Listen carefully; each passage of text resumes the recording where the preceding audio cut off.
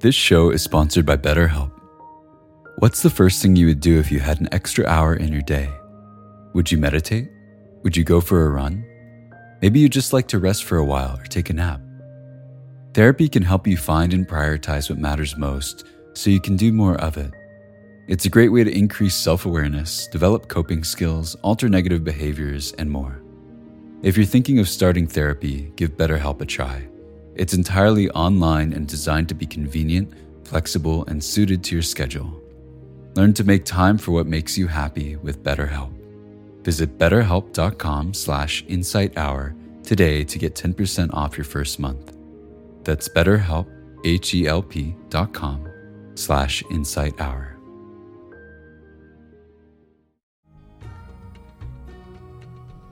So through the power of restraint, as we begin to let go, to some extent, of the wanting, of the desire, of the anger, it creates the space for a different kind of relationship. It creates the space for compassion to be there and for love to be there.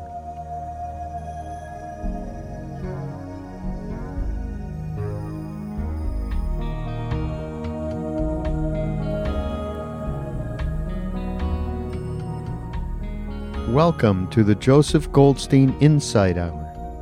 This podcast is an expression of our shared interest in self-discovery. Join Joseph as he shares his deep knowledge of the path of mindfulness. If you are interested in supporting this podcast, please go to BeHereNowNetwork.com/Joseph.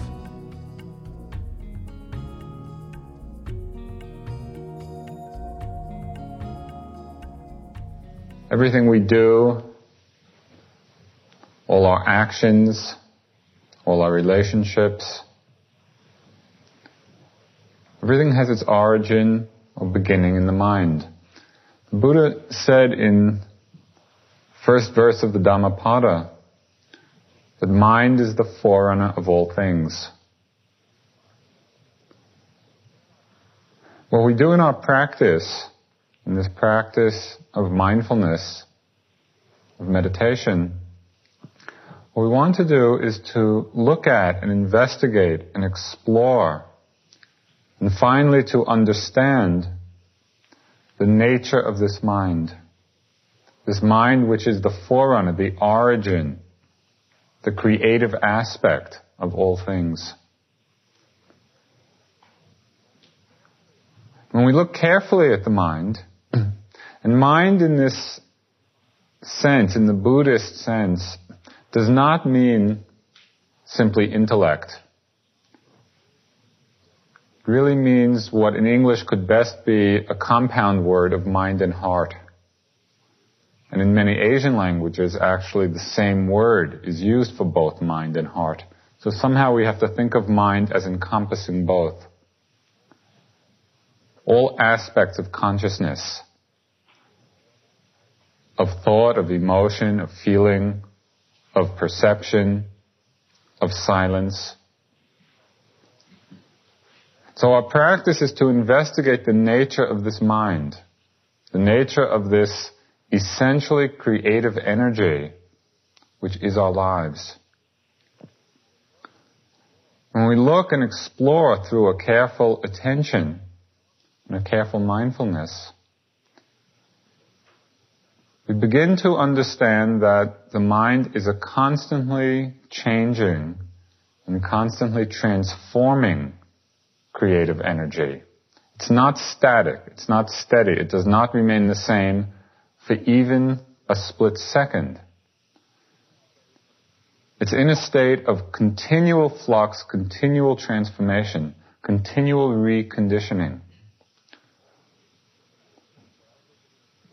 So as we begin to look at it and to understand,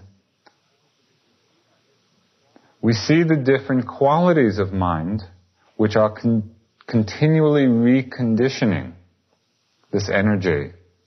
And we explore many different aspects, many different kinds. We see or feel, become aware of the factors of love, of fear,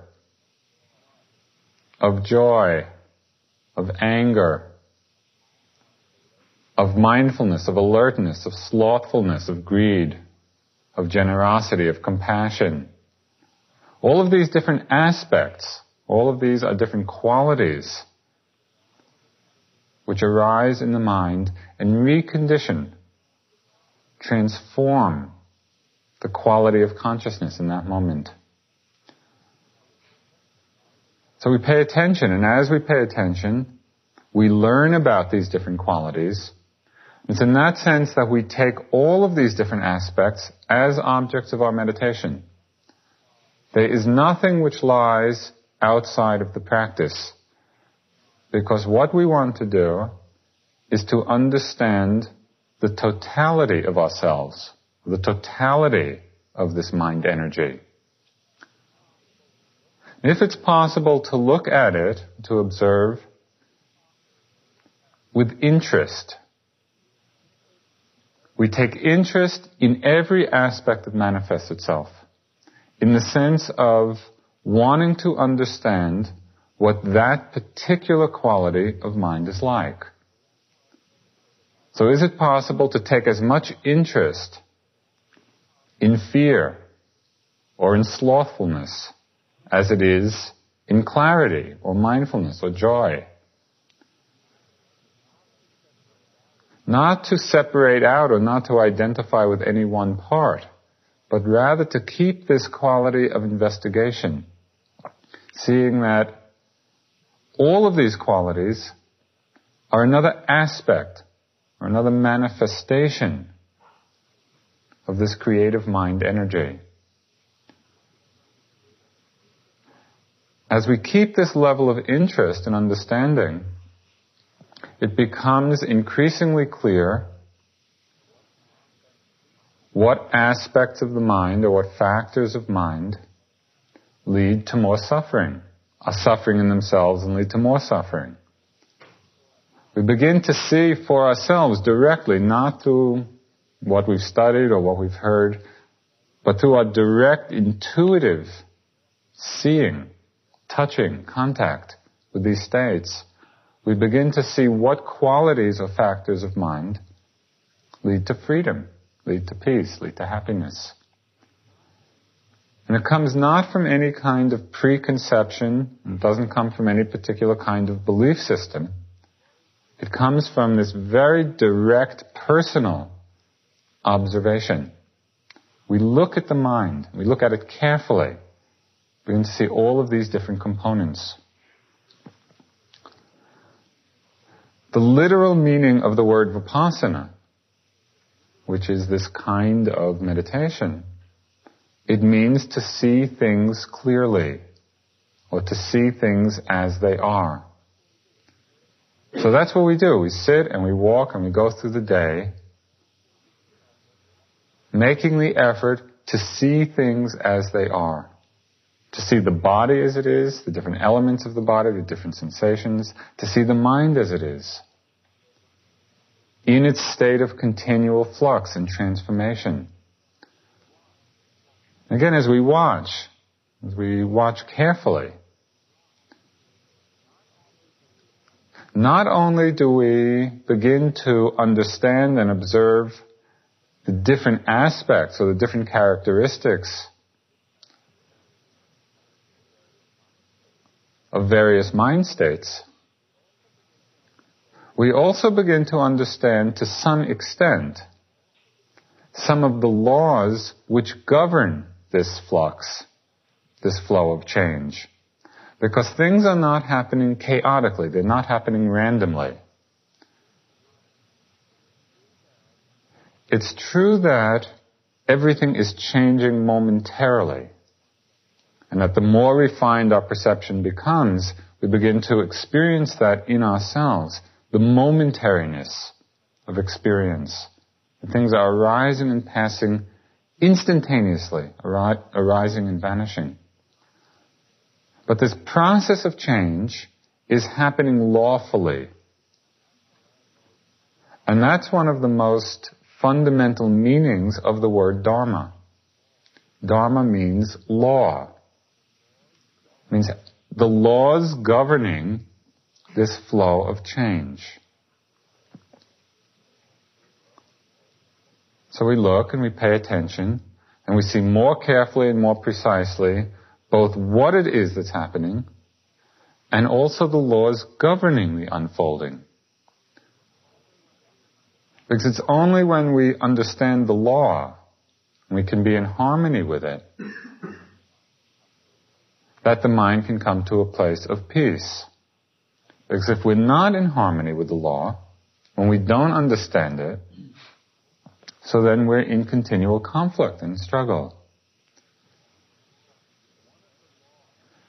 One of the laws, which is one of the most basic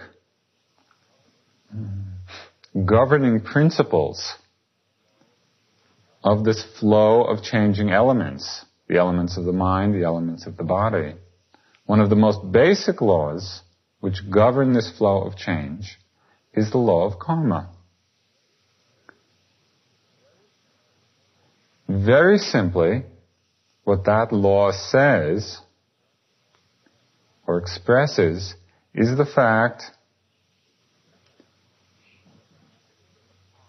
that depending upon the motivation behind an action,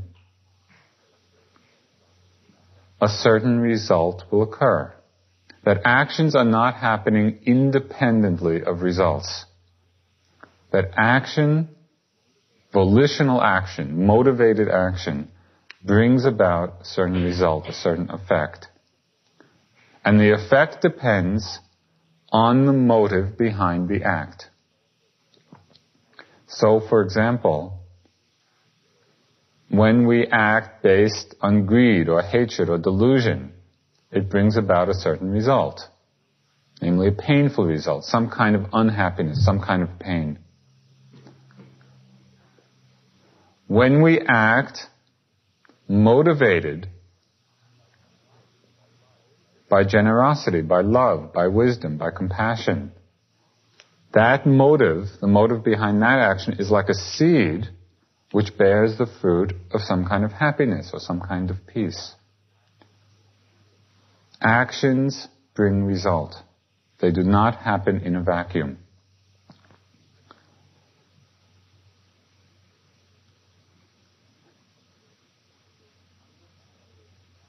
Understanding that our actions condition the nature of the mind.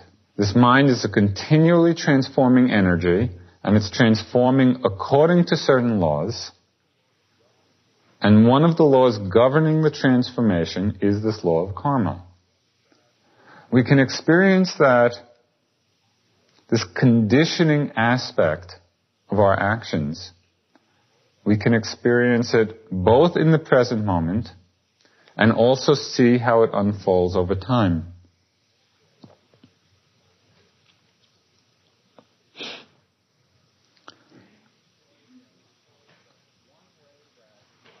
One way that our actions or our present mind states condition the way we perceive the world, have an effect in the present moment. It's an experience which you probably are very familiar with. You can be, in a very beautiful surrounding, and suppose the mind is filled with greed or filled with anger at that time. That anger or that greed acts as a filter on our perception, and so has a very powerful, immediate, present karmic effect, because it colors how we view that reality. It's as if we're perceiving things through the filter of that mind state. So often people can be in the most luxurious surroundings, the most beautiful surroundings, and if their minds are filled with defilements, it becomes a state of suffering. And likewise, people can be living in very unpleasant surroundings or poor surroundings, and if the mind is filled with wholesome states of love or compassion or generosity or understanding, the present karma of those mind states transforms the experience, transforms that reality into one of happiness. So that's one way of understanding karma. The present effect of these different factors in the mind.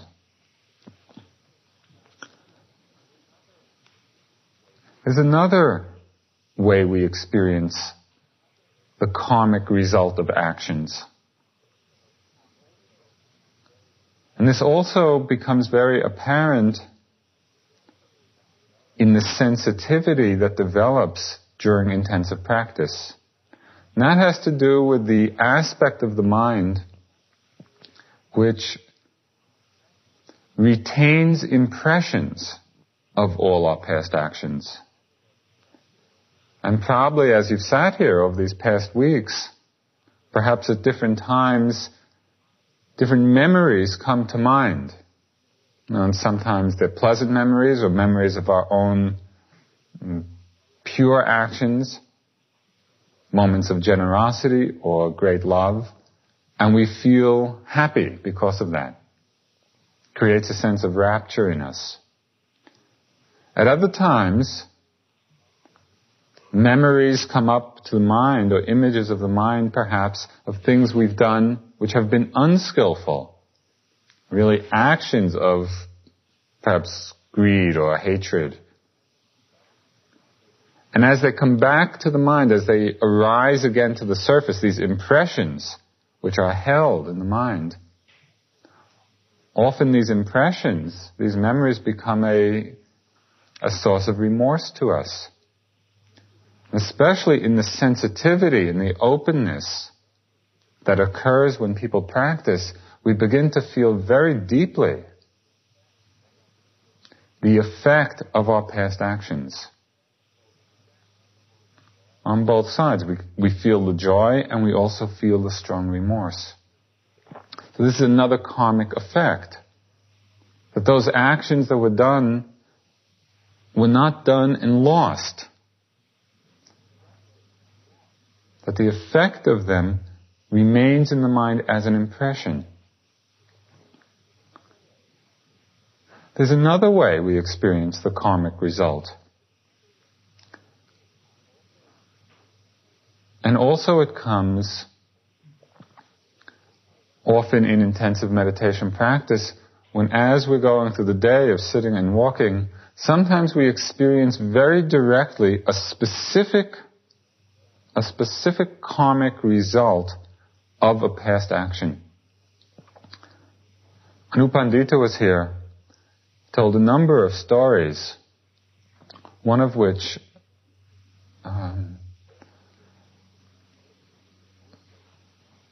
particularly illustrates this point.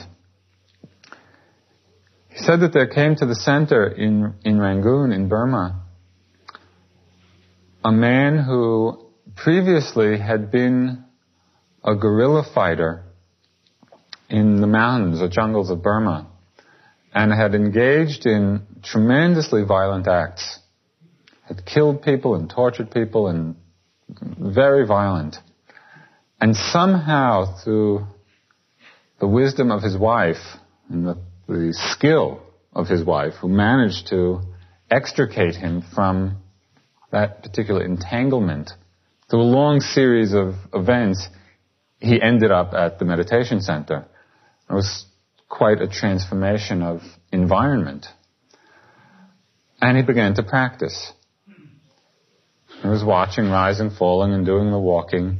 And slowly, as he started going deeper, he went through a stage, as U Pandita recounted the story, of this tremendous, this overwhelming physical suffering, as if he were being beaten and tromped upon and stamped upon, and all kinds of very strong and powerful sensations, which were understood to be the very direct karmic result of many of the actions that he had performed. In the meditation, because things get so intensified, it's almost as if the whole process, process of karmic fruition in some way is speeded up, we begin to experience in ourselves the result of our past actions. So as you're sitting with this stabbing pain, or the feeling of being crushed, or burning up, it's probably better to experience that here than in one's next life.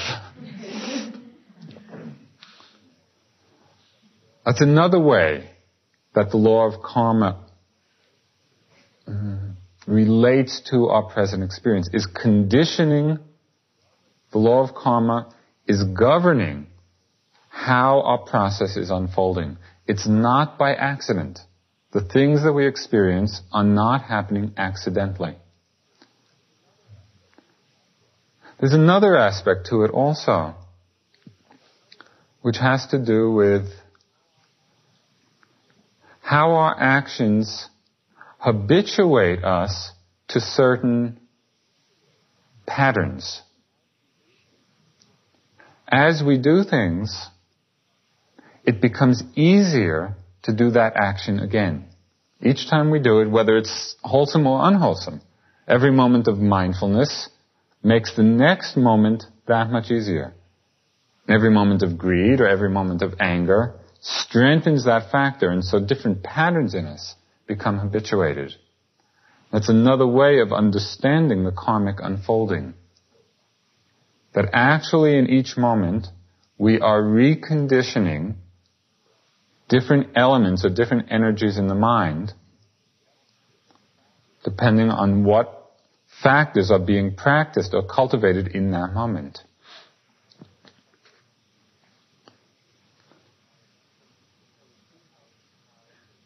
So we see how the mind state affects our perception of our present reality.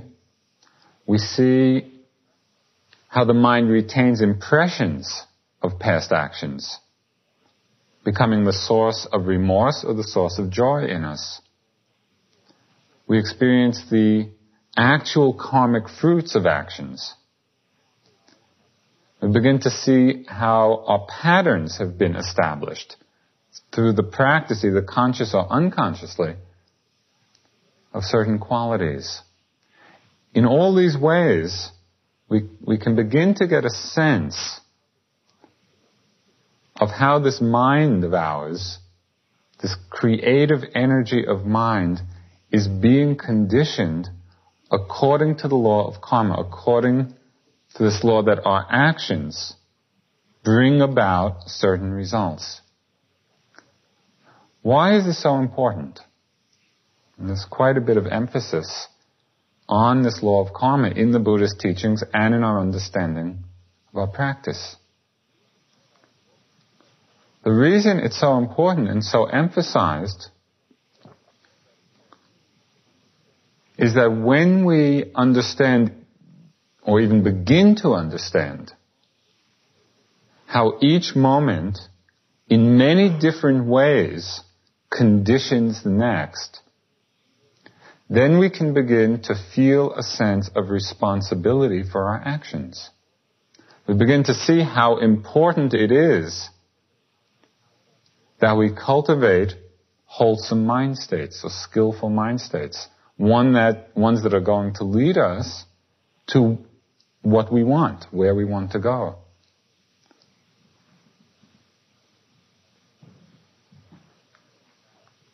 It's the understanding that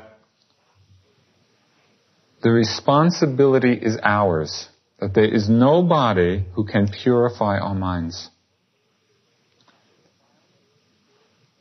The defilement and purification of our minds lies totally within our own responsibility. Nobody on the outside can do it. So when we see that, when we understand that, it can give a tremendous sense of both respect for what can be done and encouragement and inspiration to do it. There's a job to do. And we can learn the path and walk the path and accomplish it.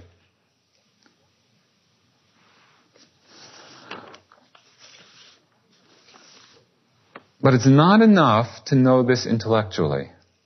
It's not enough to even begin to get a sense that actions bring about results and that the responsibility is ours. We need some tool, we need some strength, we need some power in the mind which will allow us to take effective action, to do skillful practice. And there's one particular power of the mind that I'd like to speak about tonight, because it is greatly undervalued and underestimated and misunderstood in our culture.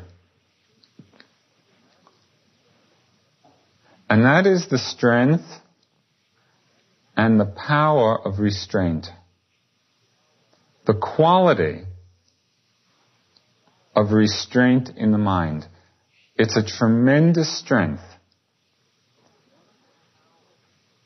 It's one of the powers which enables us to cultivate what's wholesome and to abandon what's unwholesome.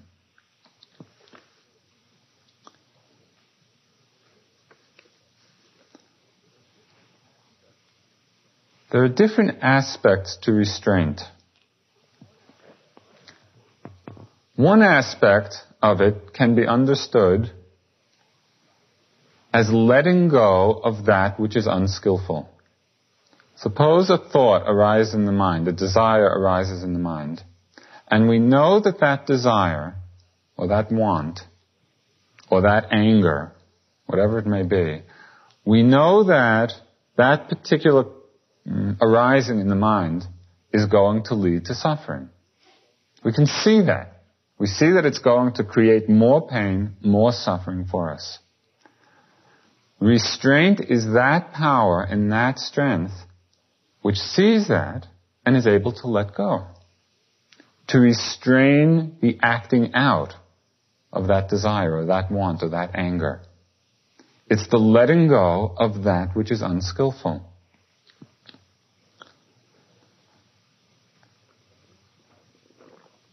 It's learning how to say no to the mind.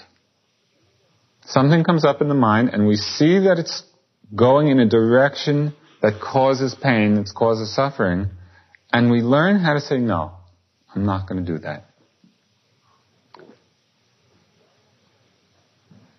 It's very important to understand the nature of this no.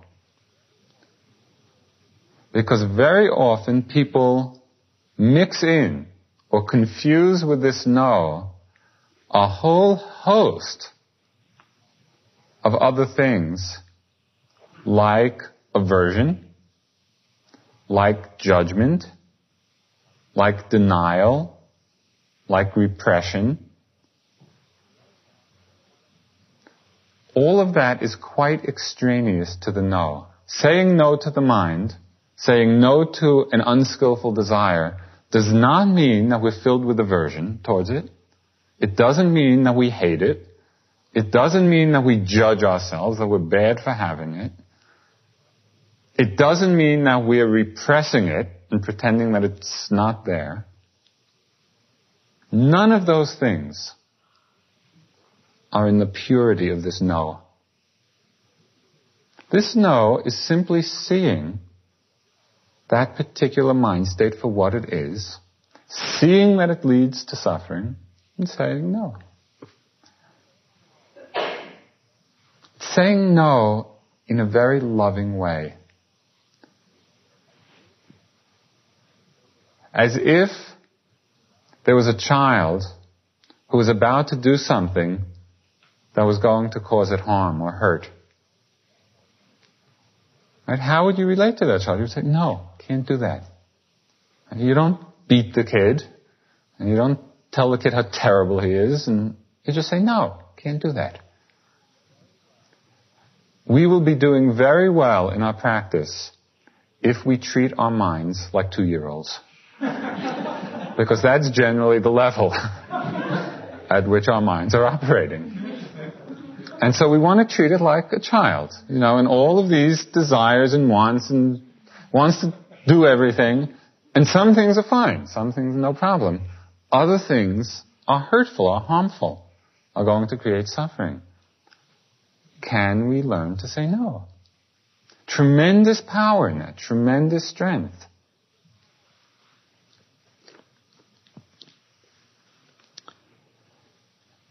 And we train ourselves gently. It's not a forcing, and it's not a tightening. Just slowly and gradually and gently, but quite persistently, we practice this quality. We practice this aspect of restraint.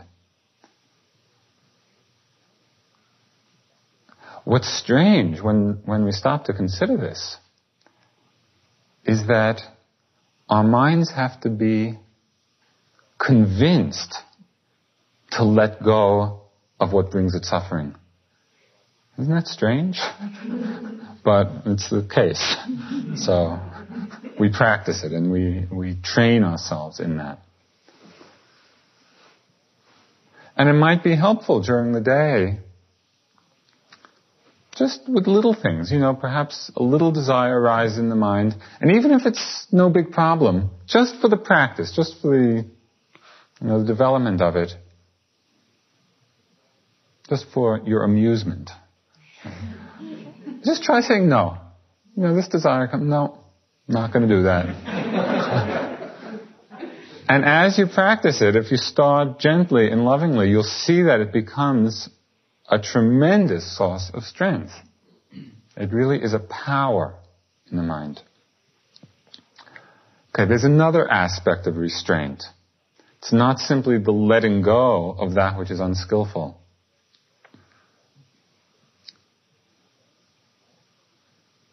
Restraint can also be understood as the conservation of energy.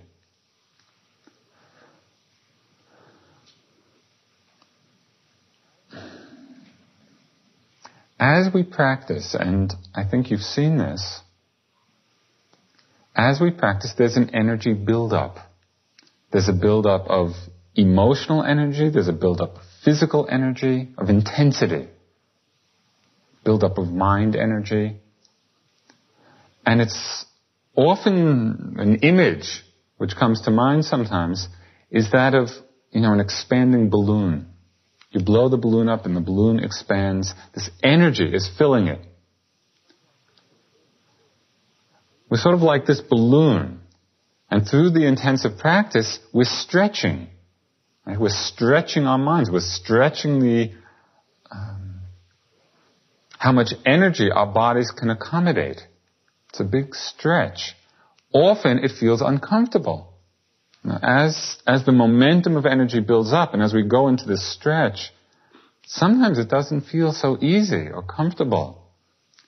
So the tendency very often is to let a little air out of the balloon, to release some of the energy, to have these energy leaks so that we feel more okay. Restraint in this sense means that we restrain those energy leaks. We don't let the momentum of energy disperse, but we keep it building. And this is essential in order to go deeper in the practice. Because the increasing depth of understanding comes from greater and greater power in the mind, penetrating power. And it comes from the buildup of this momentum, the continual application of mindfulness, moment after moment after moment. We pay attention in a careful way, and this energy builds up. And instead of leaking it out, we restrain those ways that we leak to keep it building, to keep it growing. How do we leak energy? We all have our favorite ways. And it would be useful for you to consider, through the day, how that happens, and to see if it's possible to restrain it or to plug the leaks. Talking is a tremendous energy leak, right, in the practice, in this kind of situation. Writing. How many notes a day do you write? Or, extra cups of tea, or different things. Take a look and see the ways in which the energy momentum can be conserved. Because that greatly facilitates the deeper penetration in the practice. So we look at restraint also as a conservation of energy rather than a dispersal of energy.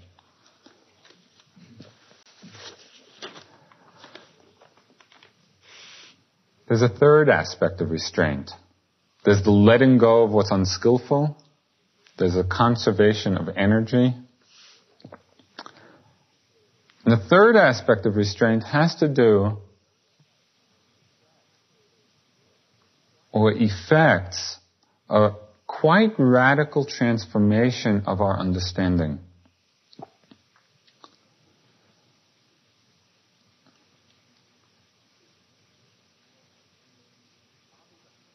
In the Abhidhamma, or the Buddhist psychology, one of the phrases used for defilements of mind,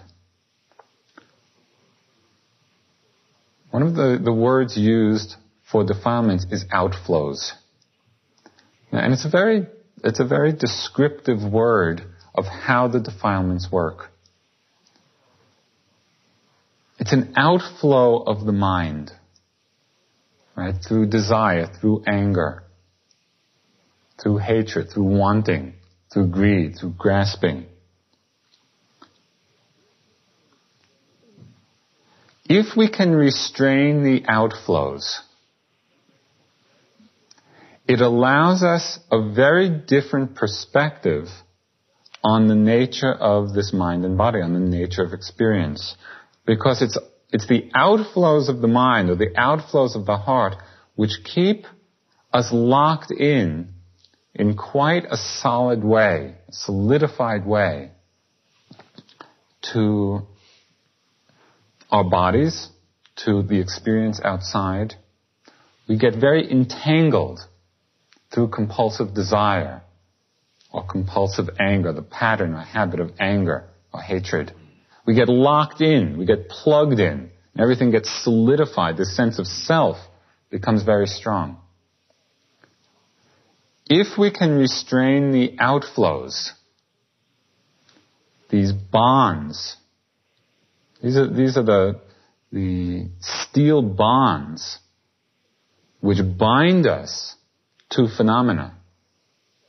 If we can restrain those outflows and settle back into the simple and easy and spacious awareness of things arising and passing away, we begin to experience directly the impermanence and the insubstantiality of phenomena, which is very difficult to perceive if we're driven by compulsive or addictive desire or wants or anger.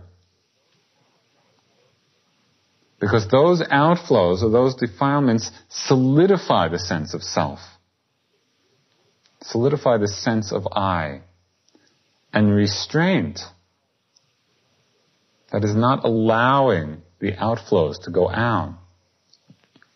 The restraint allows us to settle back and to see how all phenomena, all these elements of the mind, all the elements of the body, everything we experience through the sense doors, of sight and sound and smell and taste, how everything is simply arising and passing and arising and passing. And there's a tremendous sense of opening, of spaciousness, because we're not solidifying things. We're not solidifying the sense of I through the strong desire, or strong aversion. This restraint in this aspect allows the mind to get unplugged or disentangled. There's a short verse which describes the quality of mind which is not bound to phenomena. It says, see all of this world as a star at dawn, a bubble in a stream,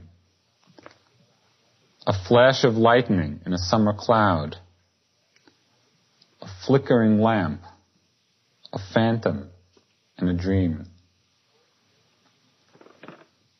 All images of transparency, of insubstantiality, of momentariness, of impermanence.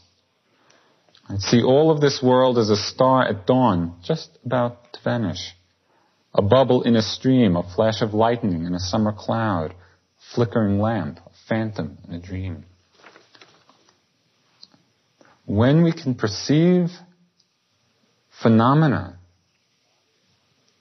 of the mind and body, of all the sense objects, when we can perceive it in this way, there's no tightness, there's no holding, there's no grasping. There's just this openness and ease and softness of allowing things to arise and pass. And that softness comes about through the power of restraint. When we restrain the outflows which bind us, which solidify us. So there's the restraint of letting go of unskillful action. There's the restraint which is a conservation of energy, allows us to build up the momentum of energy. And there's the restraint of settling back, allowing the mind to open up to the insubstantiality of phenomena. All of these different aspects of what restraint means.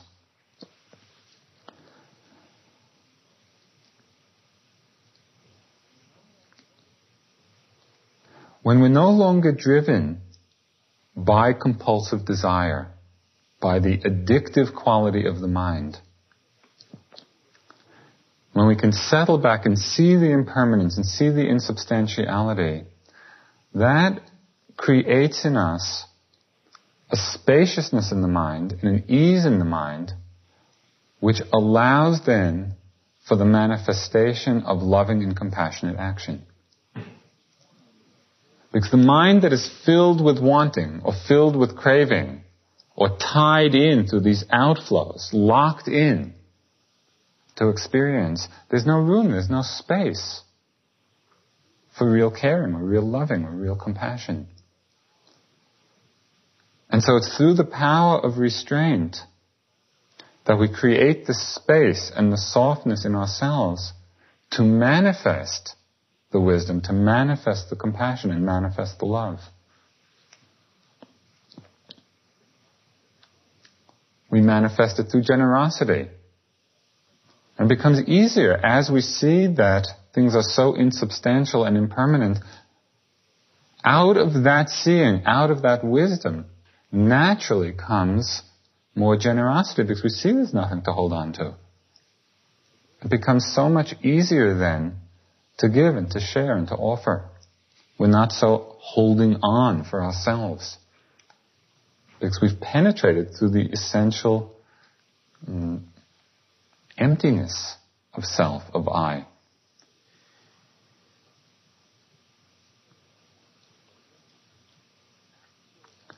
We begin to actualize the force of compassion in our lives, not simply open to it and feel it in ourselves, but through the power of restraint in all of its different aspects, compassion becomes a force, becomes a way that we actually relate. And you know, if you're in relationship to somebody, whether an intimate relationship or, a broader relationship with many people, it's impossible to act compassionately if the mind is filled with wanting. If we want something, if we're filled with wanting from that person, where is the space for compassion? Where is the space for love in that? So through the power of restraint, as we begin to let go, to some extent, of the wanting, of the desire, of the anger. It creates the space for a different kind of relationship. It creates the space for compassion to be there and for love to be there.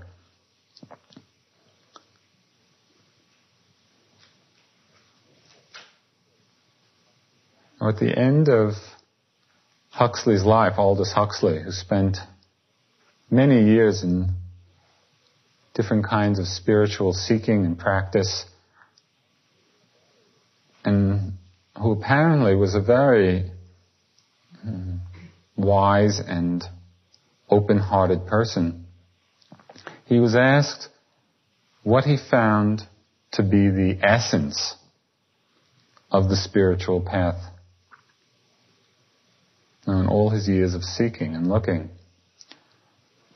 And he expressed it very beautifully. And he was quite philosophical bent. He had this amazing intellect. What he said was that after a lifetime of looking and exploring, what he found to be at the heart of it was that we should be kinder towards one another. There's something so beautiful and so simple about that. But in order to be kinder to one another, in order to actually do it, not just think of it as a nice idea, in order to actually manifest that kindness and that caring,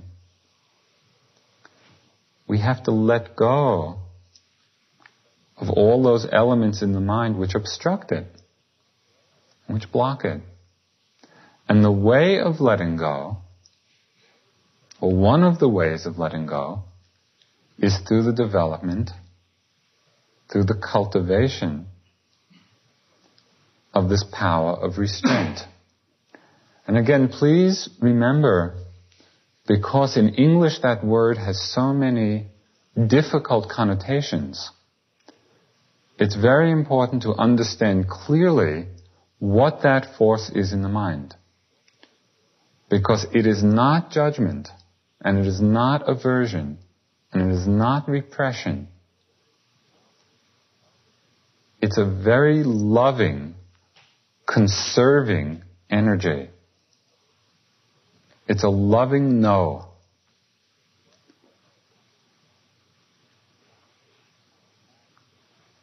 And it allows us to settle back and to open up to a very expansive state of mind. It's a power that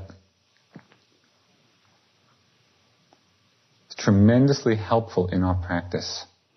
The power of restraint.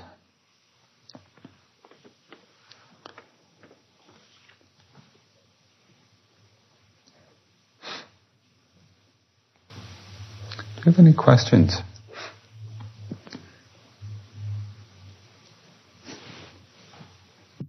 What's the difference between the third and first aspect of restraint?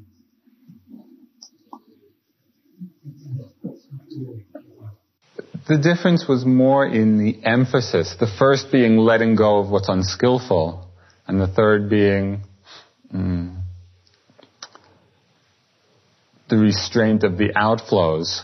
The difference that I meant to highlight was really in the effect, meaning that we let go of that which is unskillful in the sense of leading, when we see something is going to lead us to suffering, lead us to pain.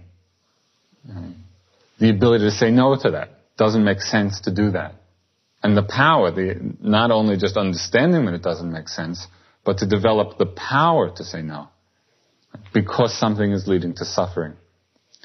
In the third aspect, what I meant to emphasize was that through the letting go, right, of the defilements or the outflows, we can begin to see the impermanence and the insubstantiality in a much clearer way.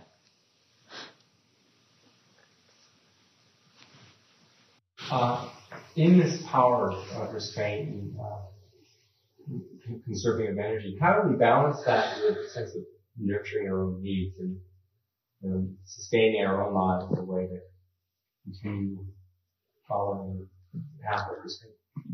It really just takes kind of honest and sensitive looking at the motive, behind an action, and seeing for ourselves. It's not so much, it should not so much be an imposition from the outside, but coming from our own sensitivity. Is this helpful? Is it not helpful? And developing that strength to say no gently and lovingly to those things which are not helpful. And so you look, you pay attention, to both in our experience here and in the world outside, we pay attention to the wholesomeness or unwholesomeness of a particular desire. Is it actually going to nurture us, or is it going to bring us suffering? And what's quite amazing is that we know, usually. Now, if we stop to look, it's not such esoteric wisdom. We can get a sense. And that also develops a very wonderful sense of trust in ourselves. As we practice this ability, we see that we can trust ourselves, which then gives more energy for looking and for the practice.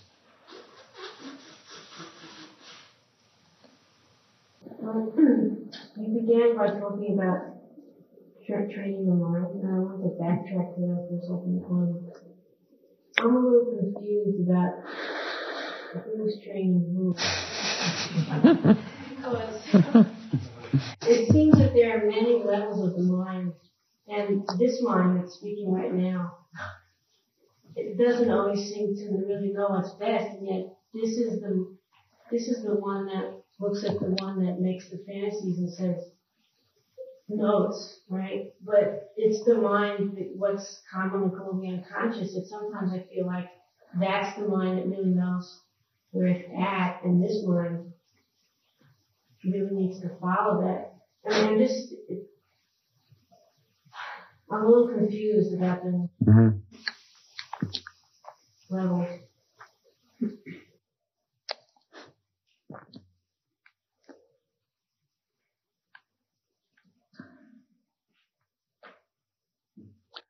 There are many levels of mind, and the confusion comes, or sometimes comes, when we're talking about different levels, and so sometimes there's a missing, because we're talking about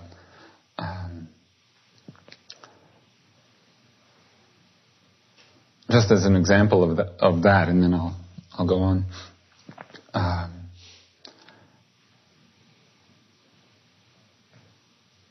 In terms of understanding different levels of mind. On one level, we can see that everything's empty, just arising and passing away, and there's no discrimination between good and bad. It's like in the nature of thought. We see thoughts just arising and passing. And yet on the level of action, we do discriminate between wholesome thoughts and unwholesome, good and bad thoughts. Sansanin, the Korean Zen master, expressed it very, very nicely in a little Zen paradox. He said, there's no right and no wrong, but right is right and wrong is wrong. And we have to accommodate both of those in our minds, because both are true. There's no right and no wrong, and right is right and wrong is wrong. So that's just as an example of different levels of mind and learning to understand how we operate on different levels. Mostly with respect to what we trust, which level of mind we trust, the key element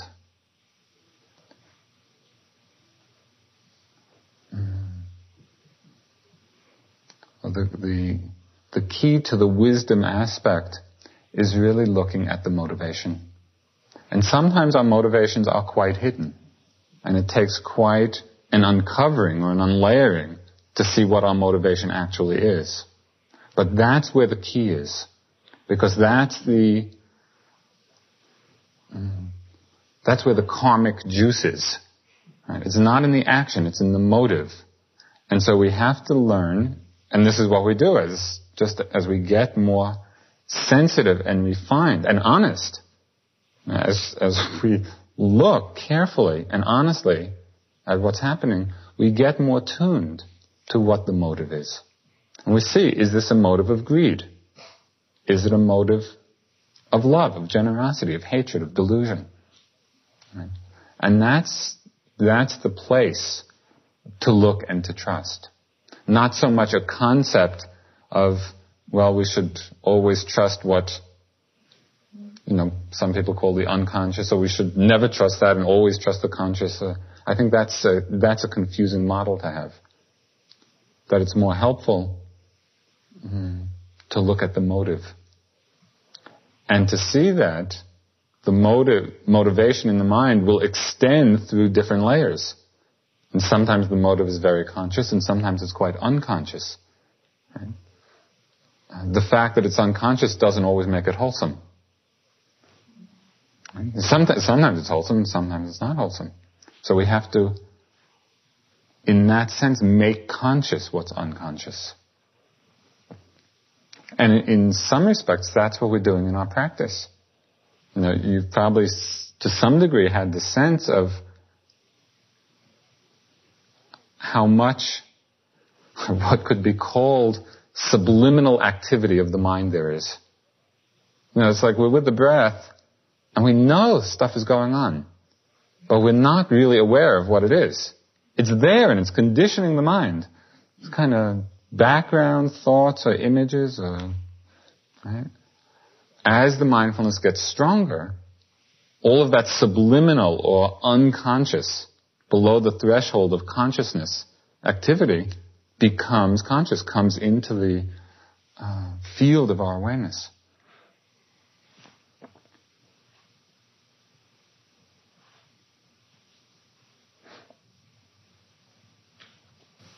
In terms of working with this in real life,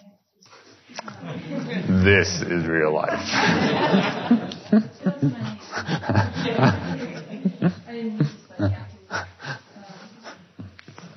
When things come up before you really establish some strength in these ways, and the reactions are conditioned to, fear and anger, and it happens, you find yourself reacting and making you samkara. And is there anything that you can do in the meantime, aside to watch the reactions? But sometimes they're so overwhelming. Find yourself just, like that, and then you've already caused all this pain in yourself. And so just, what do you do in the meantime?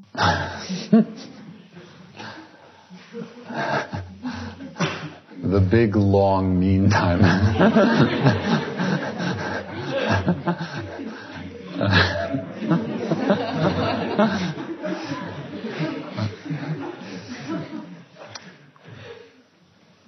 One thing has to do with a certain way of understanding. And it's a way of understanding that is not prevalent in the West. And because it's not well understood, it confuses us a lot and feeds into the dilemma you're talking about. And that is, not totally, but to a large extent in our Western psychological model, we have the idea that you either are expressing things or you're repressing them. That if there's an energy coming up, and that basically there are two choices, right? You either express it and release it and let it out, and if you're not doing that, it means you're repressing it and pushing it down. I think that's a very limited polarity, dichotomy, and it closes off a very powerful and important middle ground, middle path, which is neither repression nor expression, which is that place where we can be aware and be open to the whole range of energies that may come. the wholesome ones and the unwholesome ones. So there's fear, and there's anger, and there's hatred, and there's desire, and there's lust, and all of those things. If we have it clearly in our mind that there's a third alternative between repressing it and expressing it, namely, to open to it and to be aware of it and to feel it without identifying with it. And this is what we're practicing. We're practicing creating and developing that space. So it doesn't mean that they're not going to come, because, as you pointed out, they are going to come, and probably for quite a while. The more, or the stronger the mindfulness is, which is really the characteristic quality of that space. Right? The stronger the mindfulness is, the greater ability we have to contain or accommodate those energies without necessarily acting on them. And it takes practice, and it's what this is all about. It's practicing that quality of mindfulness, which is not judging and not condemning anything.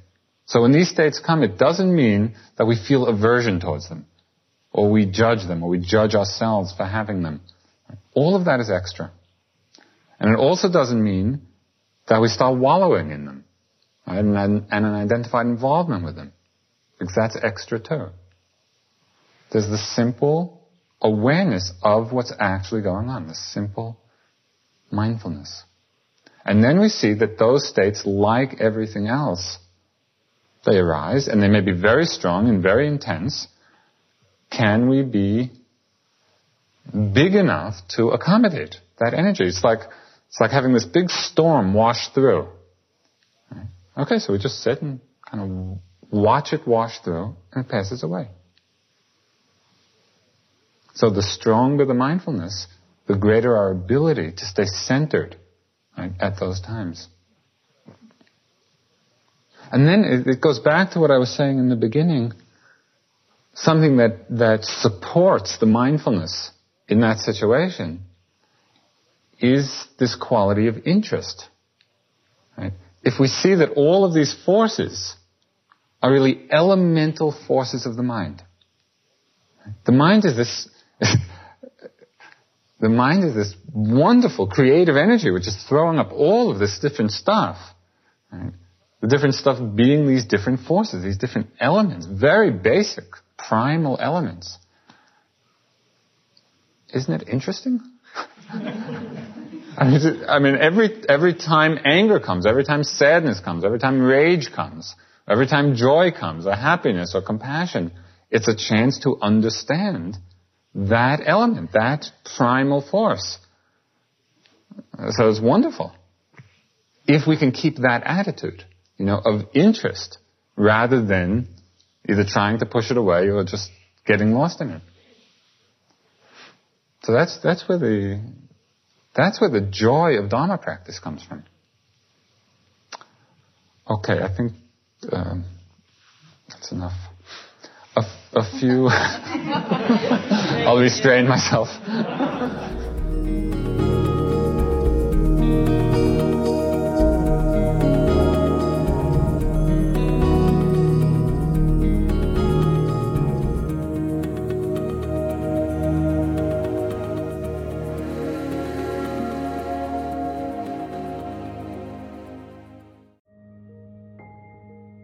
This show is sponsored by BetterHelp.